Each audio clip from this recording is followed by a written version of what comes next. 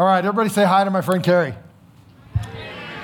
Hello, everyone. This is my friend Carrie, and Carrie is up here to help me tell a story this morning. As you know, we have been in our series, and we're answering one question. What is that question?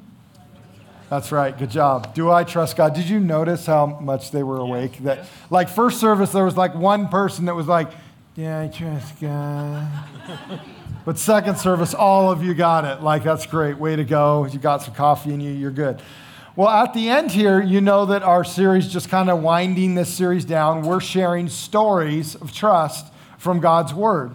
So we're looking at those cool stories in God's Word of people trusting in God and how we can learn lessons from them and how we trust God today. But through that, we also wanted some modern day stories of people that have learned to trust in the Lord through some of their life and some of their circumstances and what they've been going through. And so we've asked a couple people to do that. So over the next couple weeks, you'll see some individuals up front with us during our messages, sharing a story of how they learned to trust in the Lord. And then, as we head towards Thanksgiving, you know that every year we have our own service where anyone gets to share a story, and any of us will get to share a story of trust this year. So I'm looking forward to that. So this is my friend Kerry Peace, and he's doing a pretty good job of trusting the Lord in the midst of some challenging things that he's had going on in his life. And so I'm going to let him tell you his story. Pastor Mark, thank you for the opportunity. So this is what you do for a living. The lights, the pressure, it's all very challenging. Just to preface this little talk we're having, first, have we rehearsed it? No. We had. I guess we had to first go around the first service, and I didn't fall flat on my face. No, it was good. But am I a public speaker?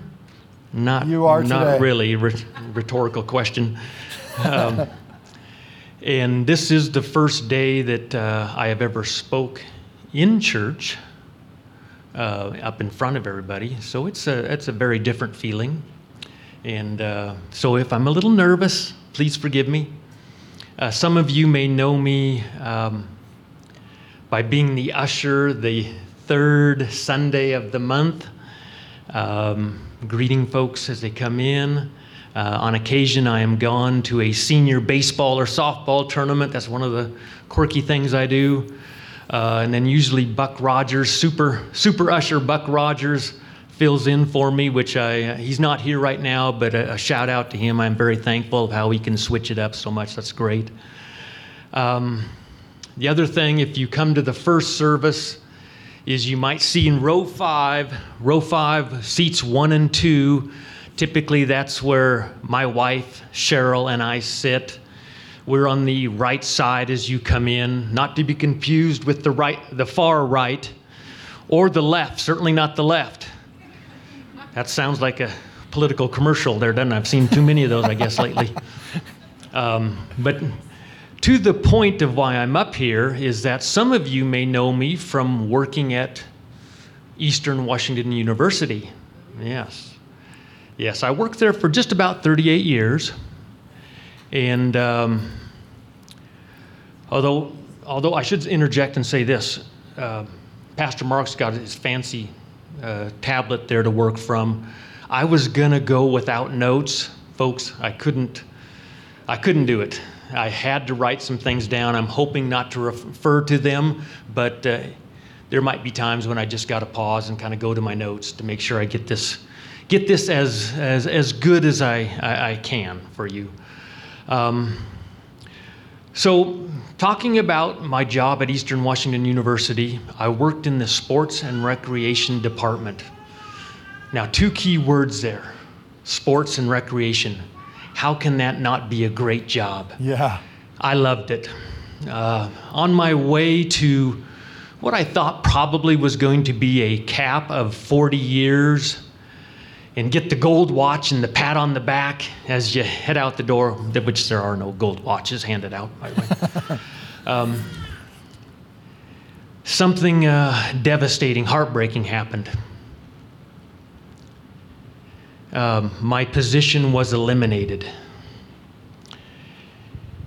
truthfully, it got pretty cutthroat up there, and I could kind of see it coming, but still the shock when they say, you've got 30 days. I'm getting emotional again, and it's been, That's okay. folks, it's been 2 years since this has happened, so still working through that, and maybe that's why God wanted me up here. Yeah.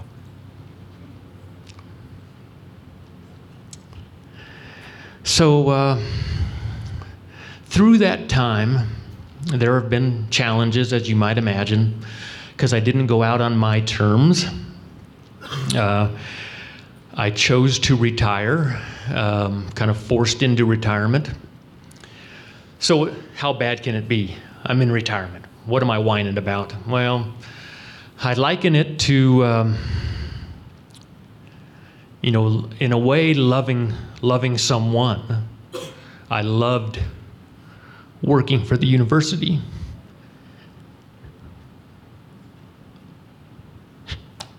And that someone didn't love me back all of a sudden. Pardon me.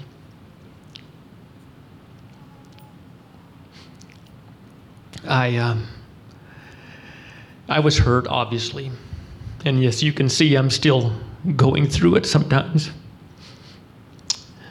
But as far as the occasional thoughts of chokeholds and various weapons, those are just thoughts that have gone by the wayside that I've put away. But anyways, so Yeah. you got another question. Yeah, Carrie, through those moments when you were struggling at the beginning, and even some that you still have now, what were some of the ways that you just found yourself kind of trusting in the Lord? Well, we talk about this often in here, but sometimes it can distractions can get in the way. But a prayer life is key. A prayer life to opening up to what the Holy Spirit will speak to you is essential. And I found myself certainly having more time, and my mornings dedicated more to a prayer life now. I'm doing more dishes and making the bed, certainly much more than I would, and I find that my wife enjoys that if I'm helping out there. And there, I didn't say this first service, but there are little quirky things that I've found that I appreciate more, and that is, instead of rushing off to work in the morning, my taste buds. I thank the Lord for my taste buds quite often. Sounds kind of silly, but it happens because I enjoy having a breakfast and kind of mapping out what my day is going to hold. To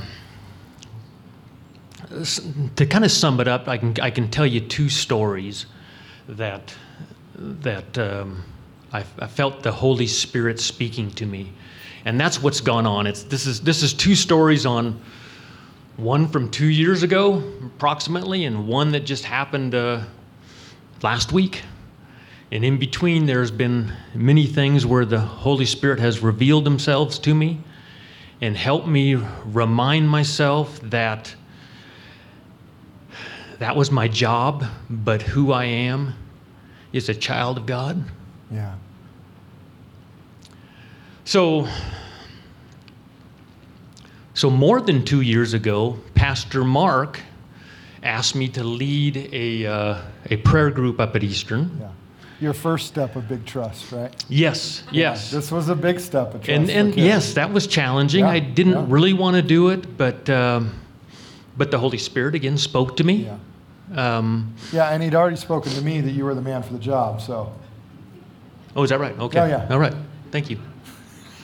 And it was great. Meeting sometimes up in the press box at Roos Field. The group was fairly large at times, and then sometimes there wouldn't be as many people, and I'd have to check myself because it's not about the numbers. But we were praying for the university that actually canned me. All right? That's how it came to be. So with about 14 months to go, I think right around in there, that's when I was given my notice. And I was challenged by Satan to just say, hey, you're mad at them, walk away from it. And even people in the group thought, we're done. Even my own pastor said at one point, after I'd been essentially let go, he said, you don't have to keep doing this. Well, what he didn't know was that the Holy Spirit had been speaking to me, and the word was finish, completed. It was very challenging. And he knows the words that I said to him at the time that now, because we've had first service, but this morning was kind of, I don't remember saying that, but yes, he did say, you can let it go, Carrie. And then I looked at him and I said, get behind me, Satan. He took it pretty well, I think. It was funny. Yeah. So we continued that prayer group, and I saw it through the 40 months of doing it. And the reason it was 40 months is that I based it around the Mark Batterson book, Draw the Circle. Some of you may know about that book and have read it. It's a great book. I made it to where it was a 40-month instead of 40-day prayer challenge, and each month we would get together and talk about what that chapter held. Good stuff. It was good, and it was cathartic to me to work still through that. So yeah, that was one thing. That's been quite a while ago. Still, the season has had its challenges, but I'm much better now. And then just last week, I come to the Thursday morning prayer group with the men. Sometimes. I don't always get up that early. Sorry to confess to you, Pastor. But last week, I was reading one of the chapters, page 25. Let me read it to you real quick.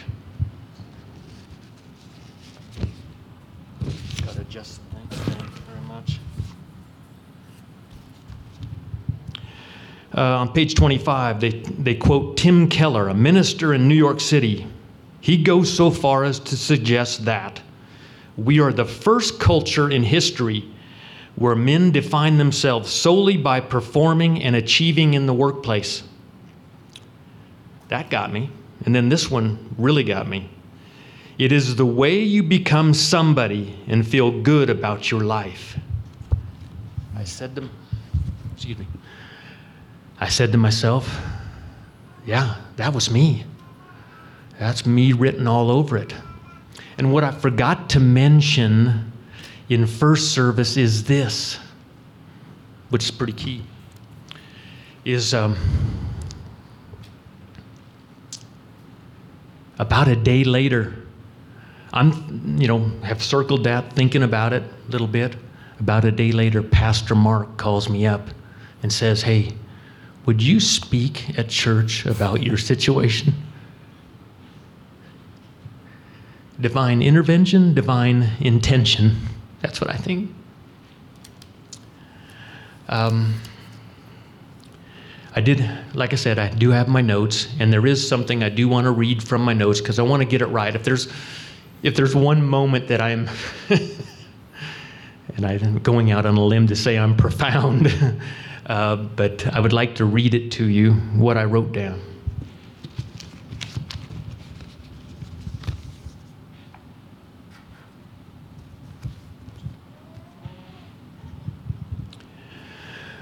So Pastor Mark asked me how trusting God and working with the Holy Spirit has been coming along.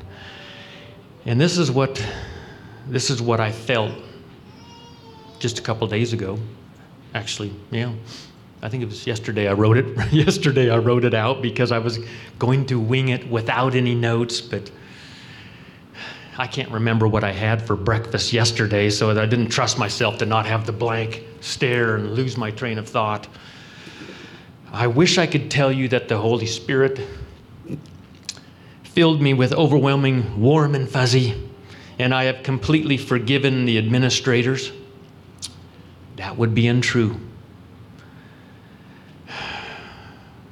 What I have experienced regularly is that when my mind wanders down the wrong path, the Spirit reminds me that I'm first and foremost a child of God.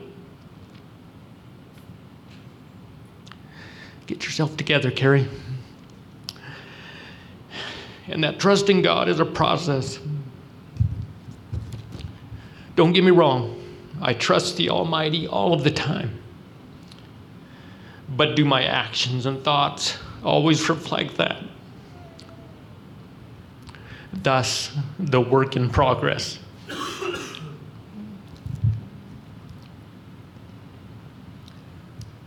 think I'll wrap it up with that. If you're all right with that, I'm going to wrap it up with that. One of the things that Carrie is talking about here that I think is really important is where each of us finds our identity.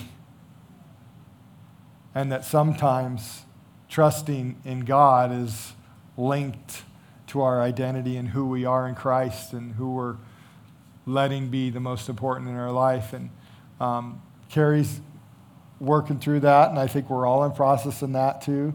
So would you mind just praying for us for a moment and just closing us in prayer? And if that's you, you're working through that too. You're trying to not define your life based on what our culture says. You're trying to define your life based on what God's word says. Would you just grab a hold of this prayer from Carrie? Heavenly Father, we call upon you to remind us that we are your children. And it's not that what we do, where we work, how we treat people, it's all important. But the most important thing is you, Father. The most important thing is that when we have challenges in life, we will lean into you. And we will call on your Holy Spirit to remind us of the love you have for us as your sons and daughters. In Jesus' name, amen. Amen. That's good. Can we give Carrie a hand? Thank you. Thanks.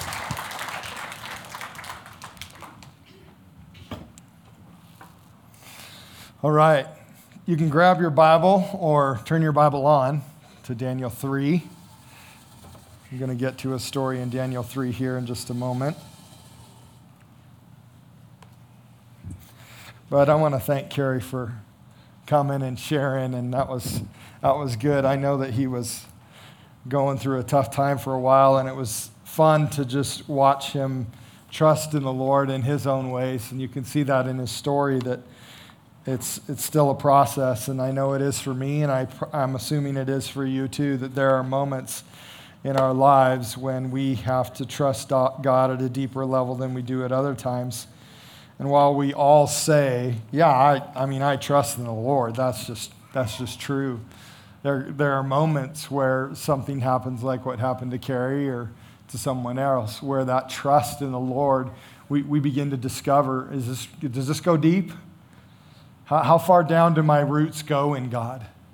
And that's why we're asking this question, do I trust God? Because what it really is about is how deep my roots are in my relationship with the Lord. Because am I going to trust him through some of those really deep things? It was good to have Carrie come and just share his heart. It's good to see that anybody can do that, right? Because I just want you to know Carrie can do it, and you're next. So I'll be calling one of you next week. It'll be your turn. And not really. You all looked really scared at me for just a minute, like, no! But we do have some other people that are going to share, and I'm really excited about that. Okay, so I'd like to share a story of trust with you this morning. It's one of my favorite stories in the Old Testament. In fact, 2 or 3 of my favorite stories are in the book of Daniel. And I think what I love about them are they are really good stories of trust. And they're really good stories of how people just really made a pretty powerful commitment to the Lord in their lives. And so they're really great stories about trust.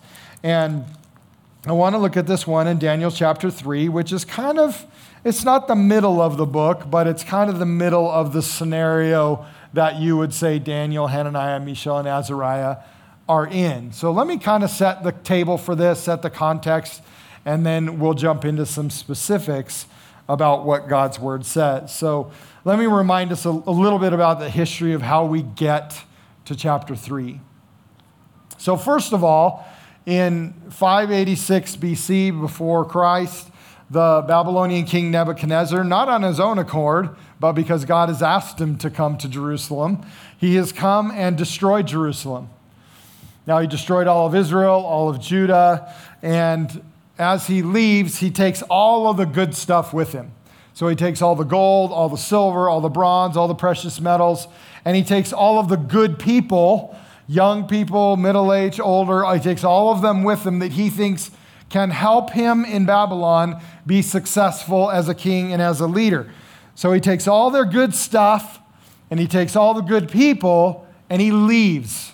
And he just leaves everybody else, the remnant, just to kind of suffer on their own. Now, 4 of the boys that end up taken to Babylon are Daniel, Hananiah, Mishael, and Azariah. Now, you might know these 3 boys as Shadrach, Meshach, and Abednego, or if your kids are little and you watch VeggieTales, they're what? Rakshak and Benny. That's right. And so these 3 guys, I like to call them by their Hebrew names because Daniel gets to use his Hebrew name through the book, and Hananiah, Mishael, and Azariah, they get to use their Babylonian names, but I switch back and forth. You'll see me switch back and forth. I just don't want to leave their original names out.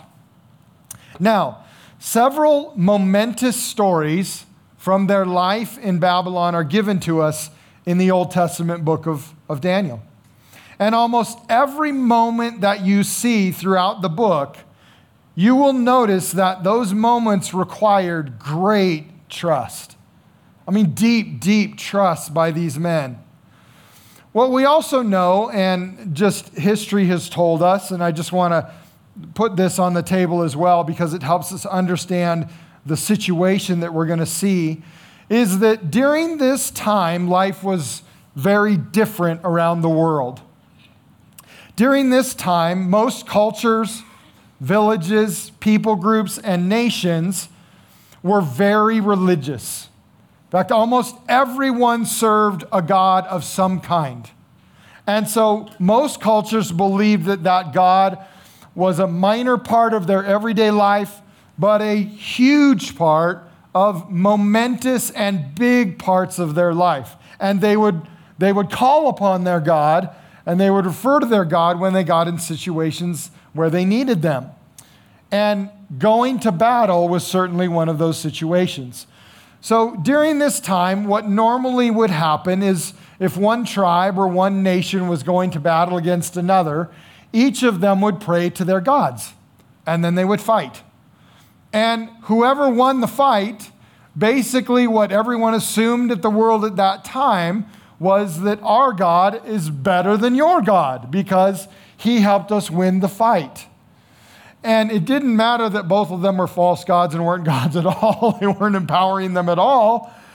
That didn't matter. That's just the way people thought. It's the way they think. And it was part of the ingrained part of culture. So it was a basic assumption that the nation that won the battle had a more powerful God. Unfortunately, the people of God believed this at times too.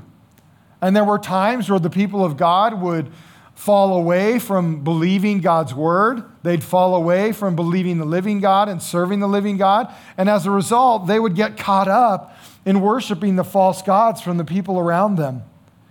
And when they did that, God would obviously be, dissatisfied with that and hurt because they wouldn't want relationship with him. But many times those false gods would take them into horrible actions where they would destroy the family. Many of the false gods around the nations actually believed in child sacrifice. So there were times where the Egyptian people would actually throw their babies into the fire. I mean, these were the things that the false gods would ask of them, and that those nations believed they needed to do to serve those false gods. And so there were these moments where God would send a prophet or a king to try to get them back on track. And where we're at in Daniel chapter 3, the nation of Israel has really spent a couple hundred years just completely ignoring the prophets, completely ignoring God's word, and have totally fallen into a really, really bad place. And so God sends the Babylonians in to conquer them so that they might see that God is real. Now, I'd like us to look at the story in the life of Hananiah, Mishael, and Azariah because this moment in their life is important. It reveals that these three boys are really becoming men of faith. They're becoming what I would like to say, like boys to men. Nobody got it. We're moving on. If you're as old as I am, you should have got that joke, and it should have been funny. I thought I was going to hear you laugh, and you didn't, so we're just going to go on. It wasn't funny, that's why. See, you're not in my generation, so. My mom is the one who said that. Mom, gosh, show. Okay, here we go. The God of Abraham, the God of Isaac, and the God of Jacob was their God. And these young men left Jerusalem probably around the age somewhere between maybe like 12 and 15. So before that, you'll remember if you go back a couple messages of mine, they would have had some extensive training in the Old Testament by the time they were 12. So they would have probably gone through that extensive training and depending on the family that they were in, and we're guessing that they were in a fairly strong biblical and God-fearing family based on how their lives turned out. These three men began to trust in God even though they're taken off to Babylon as slaves. So they knew the God of their ancestors.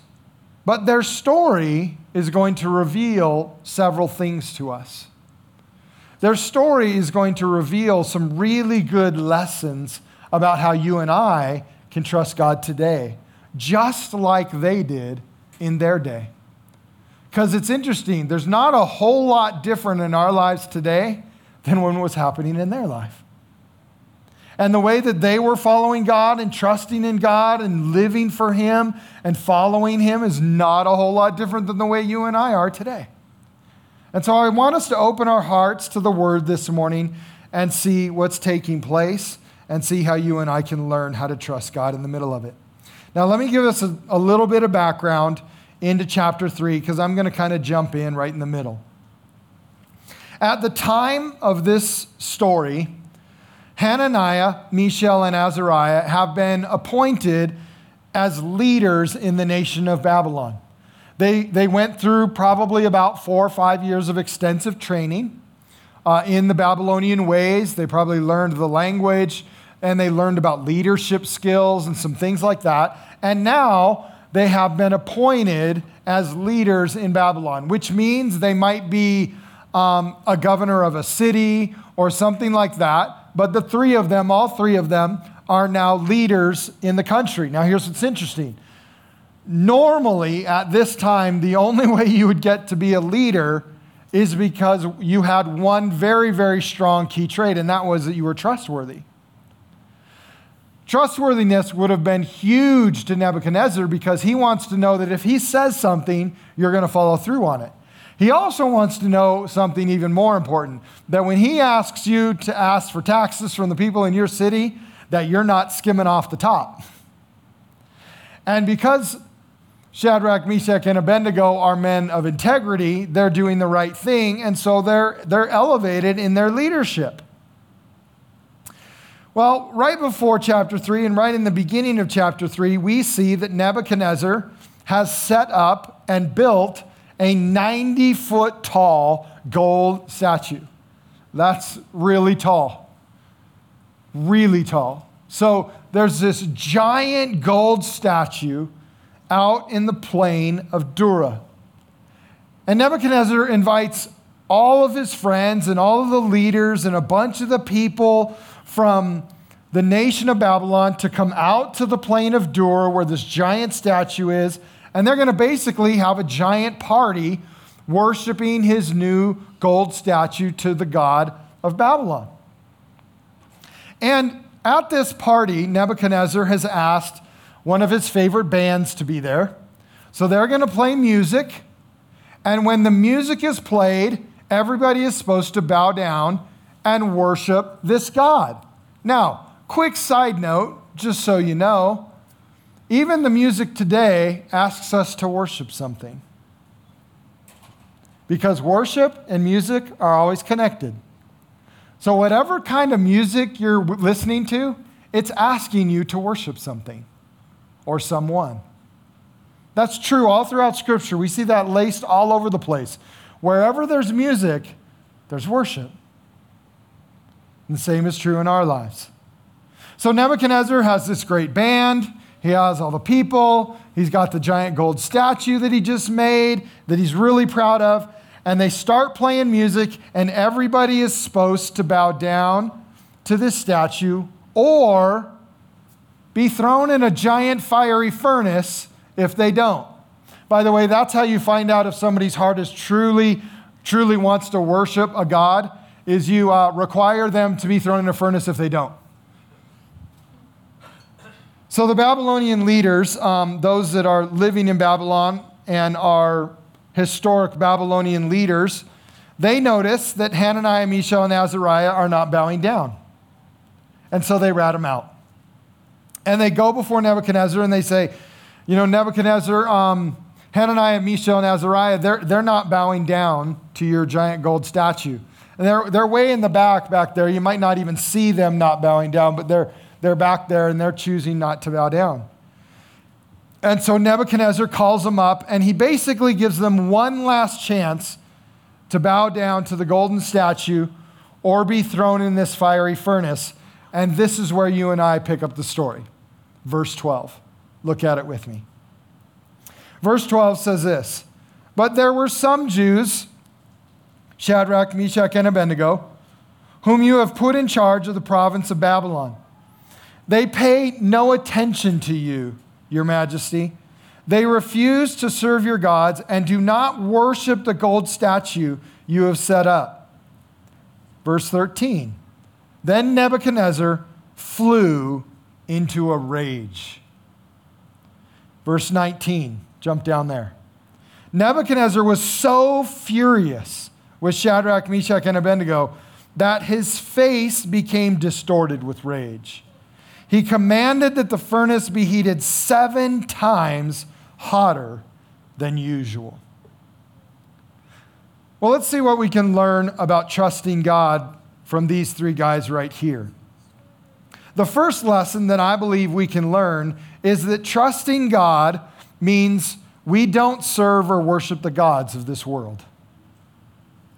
The first thing trusting God means is I'm no longer trusting the gods of this world or the gods I've even made in my own life. I'm trusting God Almighty. My life is changing. My life's in process, but it's changing. I'm not trusting the world. I'm not trusting culture. I'm not trusting the gods of our culture. I'm trusting the Almighty God, the God of the Bible, the God who I know and love and serve. Now, why is this important? Let me tell you why. Because every single one of us will worship. Listen, God created humankind to worship. It's deep in our soul.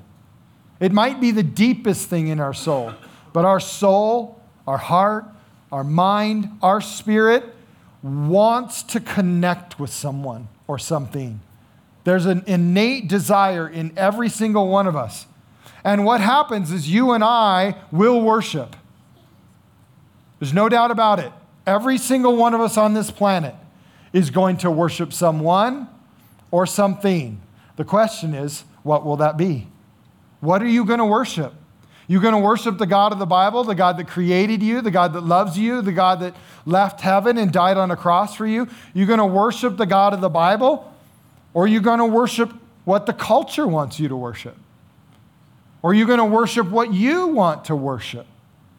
Now, in America, we're really good at worshiping ourselves. In Babylon, they had multiple gods. In America, we have multiple gods. Now, our gods aren't statues and plains. They're not figurines carved out and put on mantles above our fireplaces. Our gods are different. In fact, our gods are deeper. They're more ingrained in our heads and in our brains and in our thinking, because our gods are the philosophies of men. The things that we worship in the United States are the philosophies of men. They are the ideas and the lifestyles that we are supposed to affirm or live in. They are material possessions that we are encouraged to desire.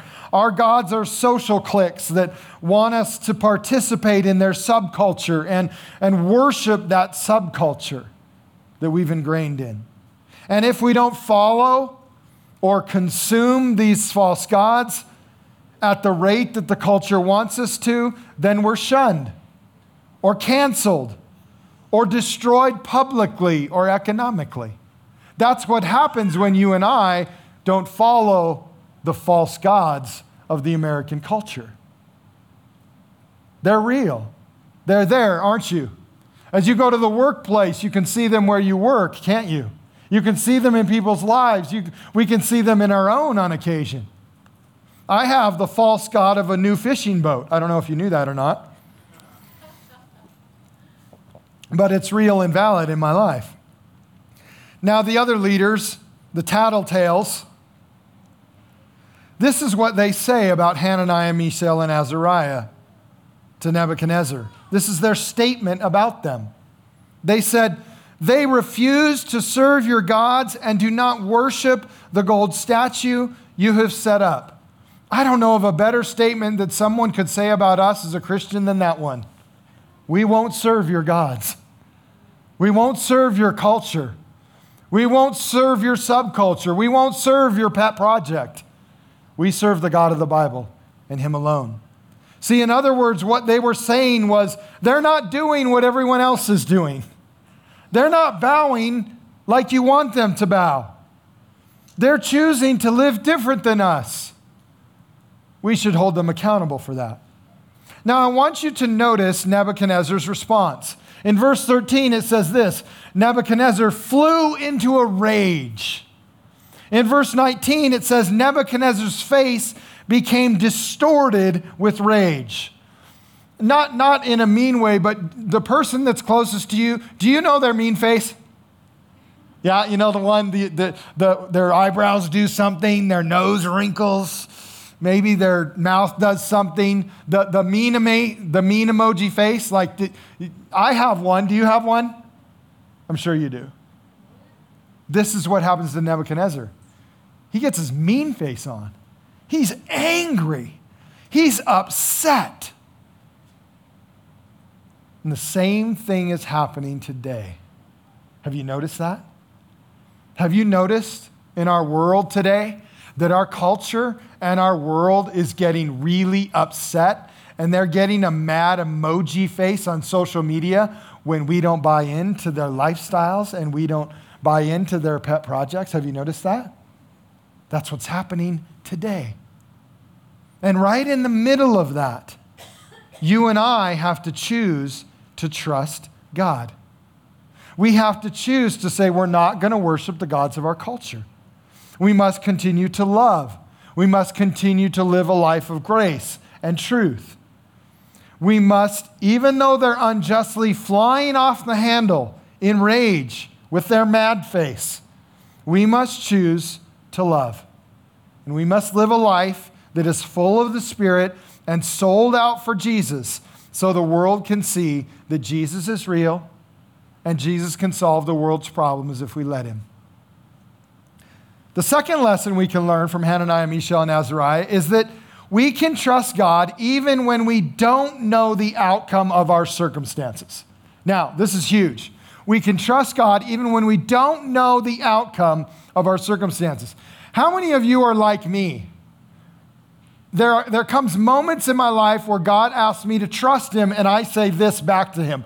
Well, if you just tell me what's going to happen in the future, then I'll trust you. How many of you do that just like I do, right? We want to know the outcome before God does anything, and then we say, we'll trust you. That's not trust. That's not trust at all. And so trust goes deep into the soul of our life, the deepest parts of our hearts and our soul, because we don't know what's going to happen, and we trust God. That's trust. Now, let me show you how that worked with Shadrach, Meshach, and Abednego in verse 16. In verse 16, it says this: Shadrach, Meshach, and Abednego replied, "O Nebuchadnezzar, we do not need to defend ourselves before you. If we are thrown into the blazing furnace, the God whom we serve is able to save us." How many of you believe God's able to save you through all your stuff? Right? That's what they said. We have faith in God. He can save us from whatever you want to throw at us. We all believe that. That's like a baseline of our faith and our trust in God. He will rescue us from your power, O Majesty. But verse 18, they say this: but even if he doesn't, we want to make something clear to you, Your Majesty, that we will never serve your gods or worship the gold statue you have set up. Now notice what they said. Here's what they said: if God rescues us, great. If God doesn't rescue us, great. We don't care, because the outcome is not the basis of our relationship. Knowing the outcome isn't going to change whether we trust God or not. If we knew that God was going to rescue us, then we're all in. We're super confident. But you can tell they don't know that God's going to rescue them. They're assuming that they're either going to die in the furnace or God's going to rescue them. And you and I have to do the same. Lord, it really stinks that my child has cancer, but whether you heal them or not, I'm going to trust in you. I'm going to trust in you because you are my God. Now, here's what's interesting. The future was uncertain. They didn't know what was going to happen. And the future in our lives is often uncertain as well. But our trust needs to be based on who God is, not on what we want God to do for us. Now, let me make this even more important and drive this home. Because if we only trust God when he does what we want him to, then we're actually saying some pretty powerful things that don't work very well in a relationship with him. When you and I say, I'll only trust God when he does what I want him to, or when he answers my prayer right now, then what we're really saying is God needs to submit to me. I don't submit to God. God submits to me. When I pray, God should answer me right now. I'm going to pray a prayer in that microphone, and by the time I get to that window, God needs to have my prayer answered. And if he doesn't, then he's not submitting to me. That's not how it works. That's not trust in God. That's not how a relationship with God works. We submit to him. He doesn't submit to us. Secondly, what we're really saying is, I'm wiser than God. I'm smarter than God. I know what should happen here. I know all of the ramifications of this scenario. I know what's happening in the future. And so, because I'm so much wiser than God is, he should do exactly what I want him to do. When we only trust in God when he does what we want him to, then what we're also saying is, God, there's actually conditions on my relationship with you. I'm placing conditions on you. Now, I don't want you to place conditions on me, because I still want you to unconditionally love me, and I want you to unconditionally die for me, but I want to be able to put conditions on you. And the condition is this: if you don't answer my prayer the way I ask it, when I ask it, and how quickly I want you to answer it, well, then I'm not going to trust you anymore. That's what we're really saying when we say we only will trust him when he does what we say. And then lastly, if we say we're only going to trust God when he does what we want him to, then the hard reality is this: Jesus is not really Lord of my life. He's not really Lord of my life. I haven't given him everything. I haven't said, Jesus, you have all of me. Just like you gave me all of yourself, I give you all of me. The way we really discover whether he has all of us or not, the way we discover if he's really Lord is in the tough times. When we say, like Hananiah, Mishael, and Azariah did, we don't care what you do to us. You can kill us. You can torture us. You can do whatever difficult thing you can possibly think up, Nebuchadnezzar. Nothing. Here's what you need to know. Here's what you need to hear from us. We will never serve you. That's what trust is. You've heard me say this before, but it's very true. God is not our sugar daddy. That's not who he is. He's God. He's not someone he's not a McDonald's drive-through window. He's not our sugar daddy. He's the creator of the world. He's the creator of the universe. He's created billions of galaxies. He's the all-powerful, all-knowing, all-loving giver of life, sustainer of all things, the beginning and the end, the healer of nations, the author of our faith, the sacrifice for mankind, the lover of our soul, the Lord of heaven, the ultimate authority in the universe, the forgiver of our brokenness. He is the Savior, the healer, the baptizer in the Holy Spirit, and our soon coming King. Who are we to say, you must do what I want you to? That's not trust. That's not trust. See, we trust God no matter what the circumstance is, because he is God.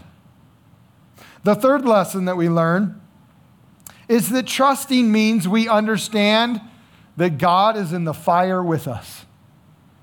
There's something so great about this story. And the thing that is so great about this story is that God meets them right in the middle of their fire. In verse 24, it says this: after Shadrach, Meshach, and Abednego have been thrown in the fire, Nebuchadnezzar says this in verse 24. But suddenly Nebuchadnezzar jumps up in amazement and exclaims to his advisors, didn't we tie up 3 men and throw them in the furnace? Yes, your majesty, we certainly did, they replied.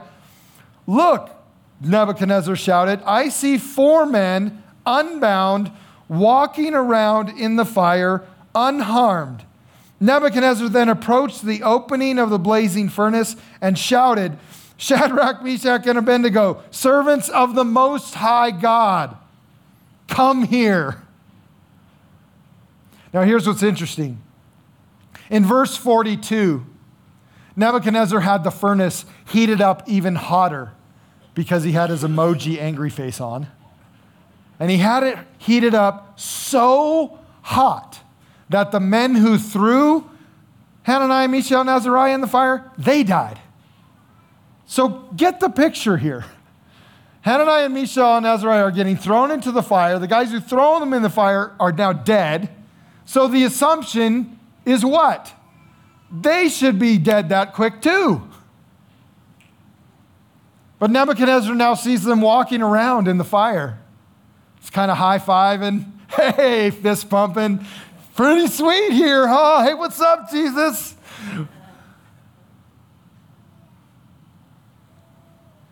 He sees 4 men walking around, and what Nebuchadnezzar says is the 4th one looks like a god. NIV says he looks like the Son of God. This New Testament, Old Testament word is used in several different ways. It's used to mean son or God or people or grandchildren or mankind. Maybe the best translation of it here is Son of God. But regardless of the best translation, what we see here is God sends Jesus or an angel to be in the fire with Hananiah, Mishael, and Azariah. So I have a question for you. Anybody in the room have a fire right now that you need God to meet you in the middle of? Anybody? There's two takeaways that I get from this moment in the story that I just love. Two things. The first is this: whenever you and I get in trouble, God sees you. He sees us. In our deepest, darkest, most challenging times of our life, God sees us. He sees you in your moment right now. If you're going through a tough time, if you're having a rough week, a rough month, a rough year, God sees you.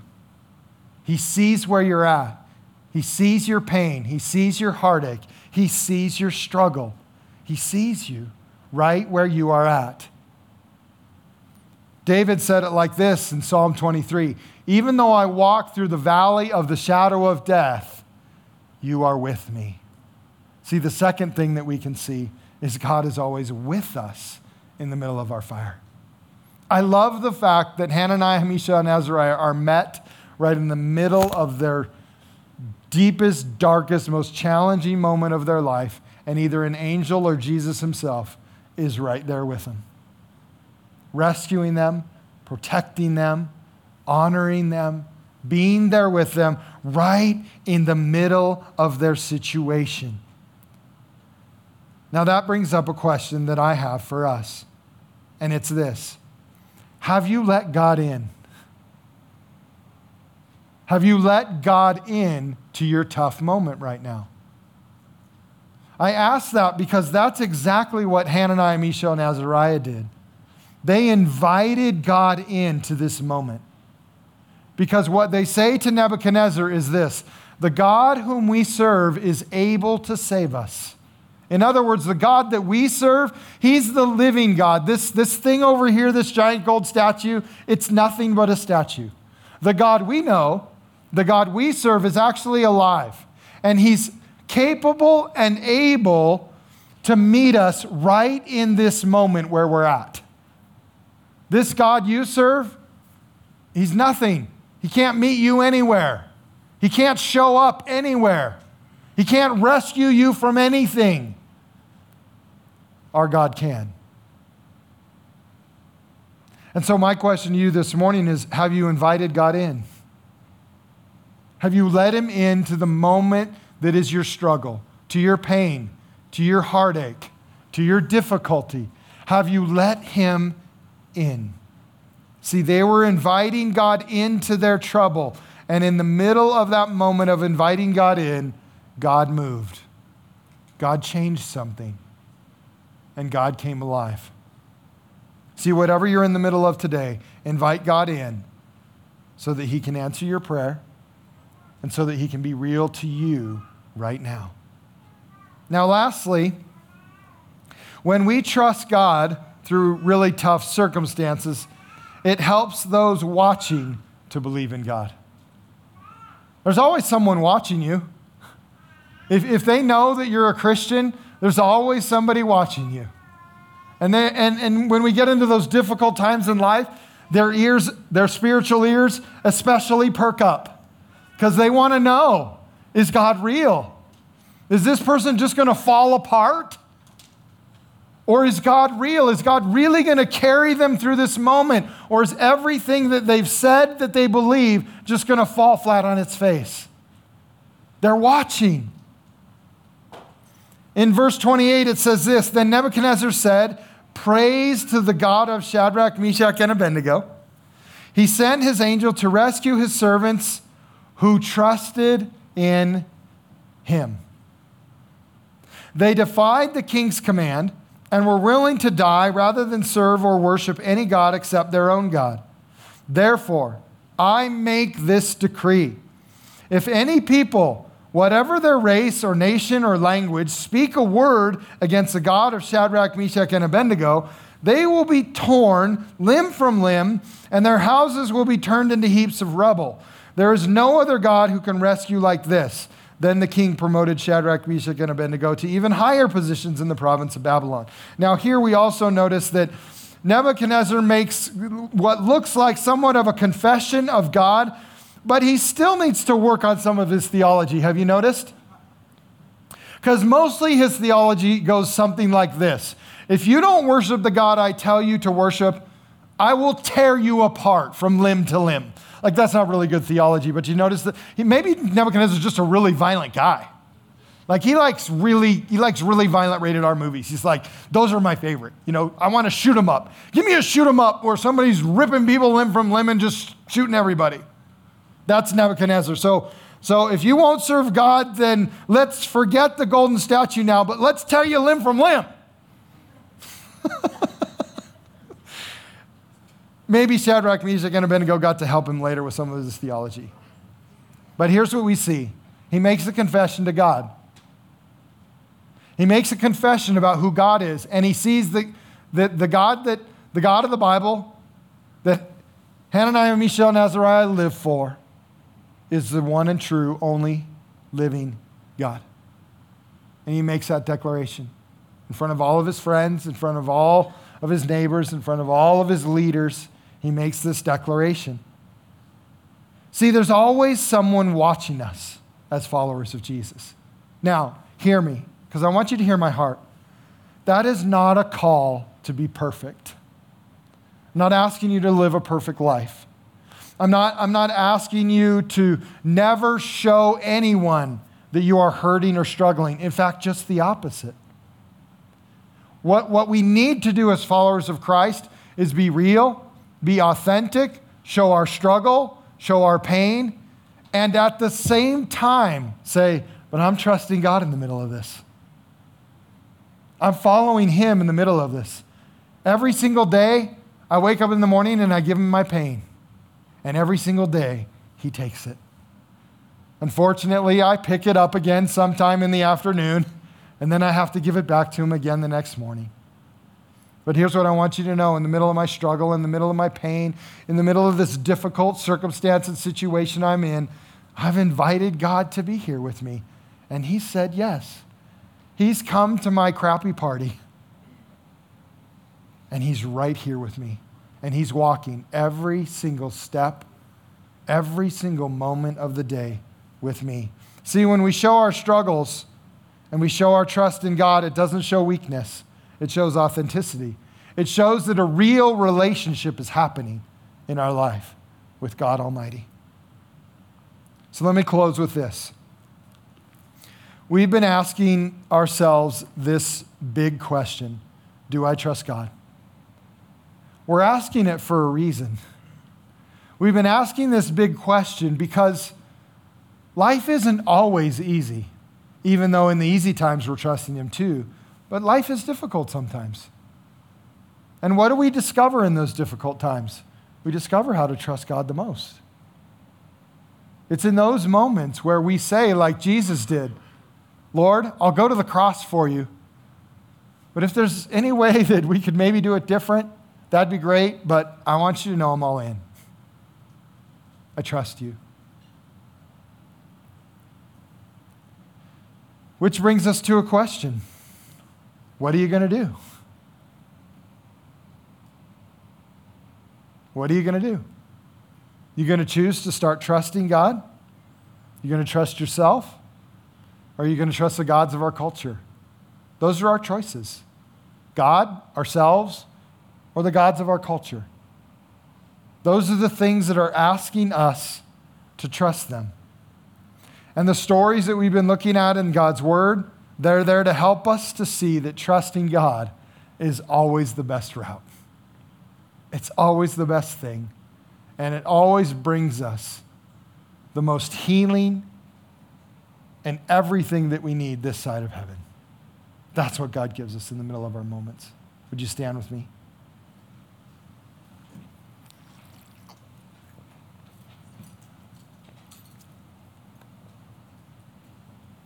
And would you just close your eyes with me for a moment? And I just want us to take a moment with the Holy Spirit and just respond to what the Lord has said this morning.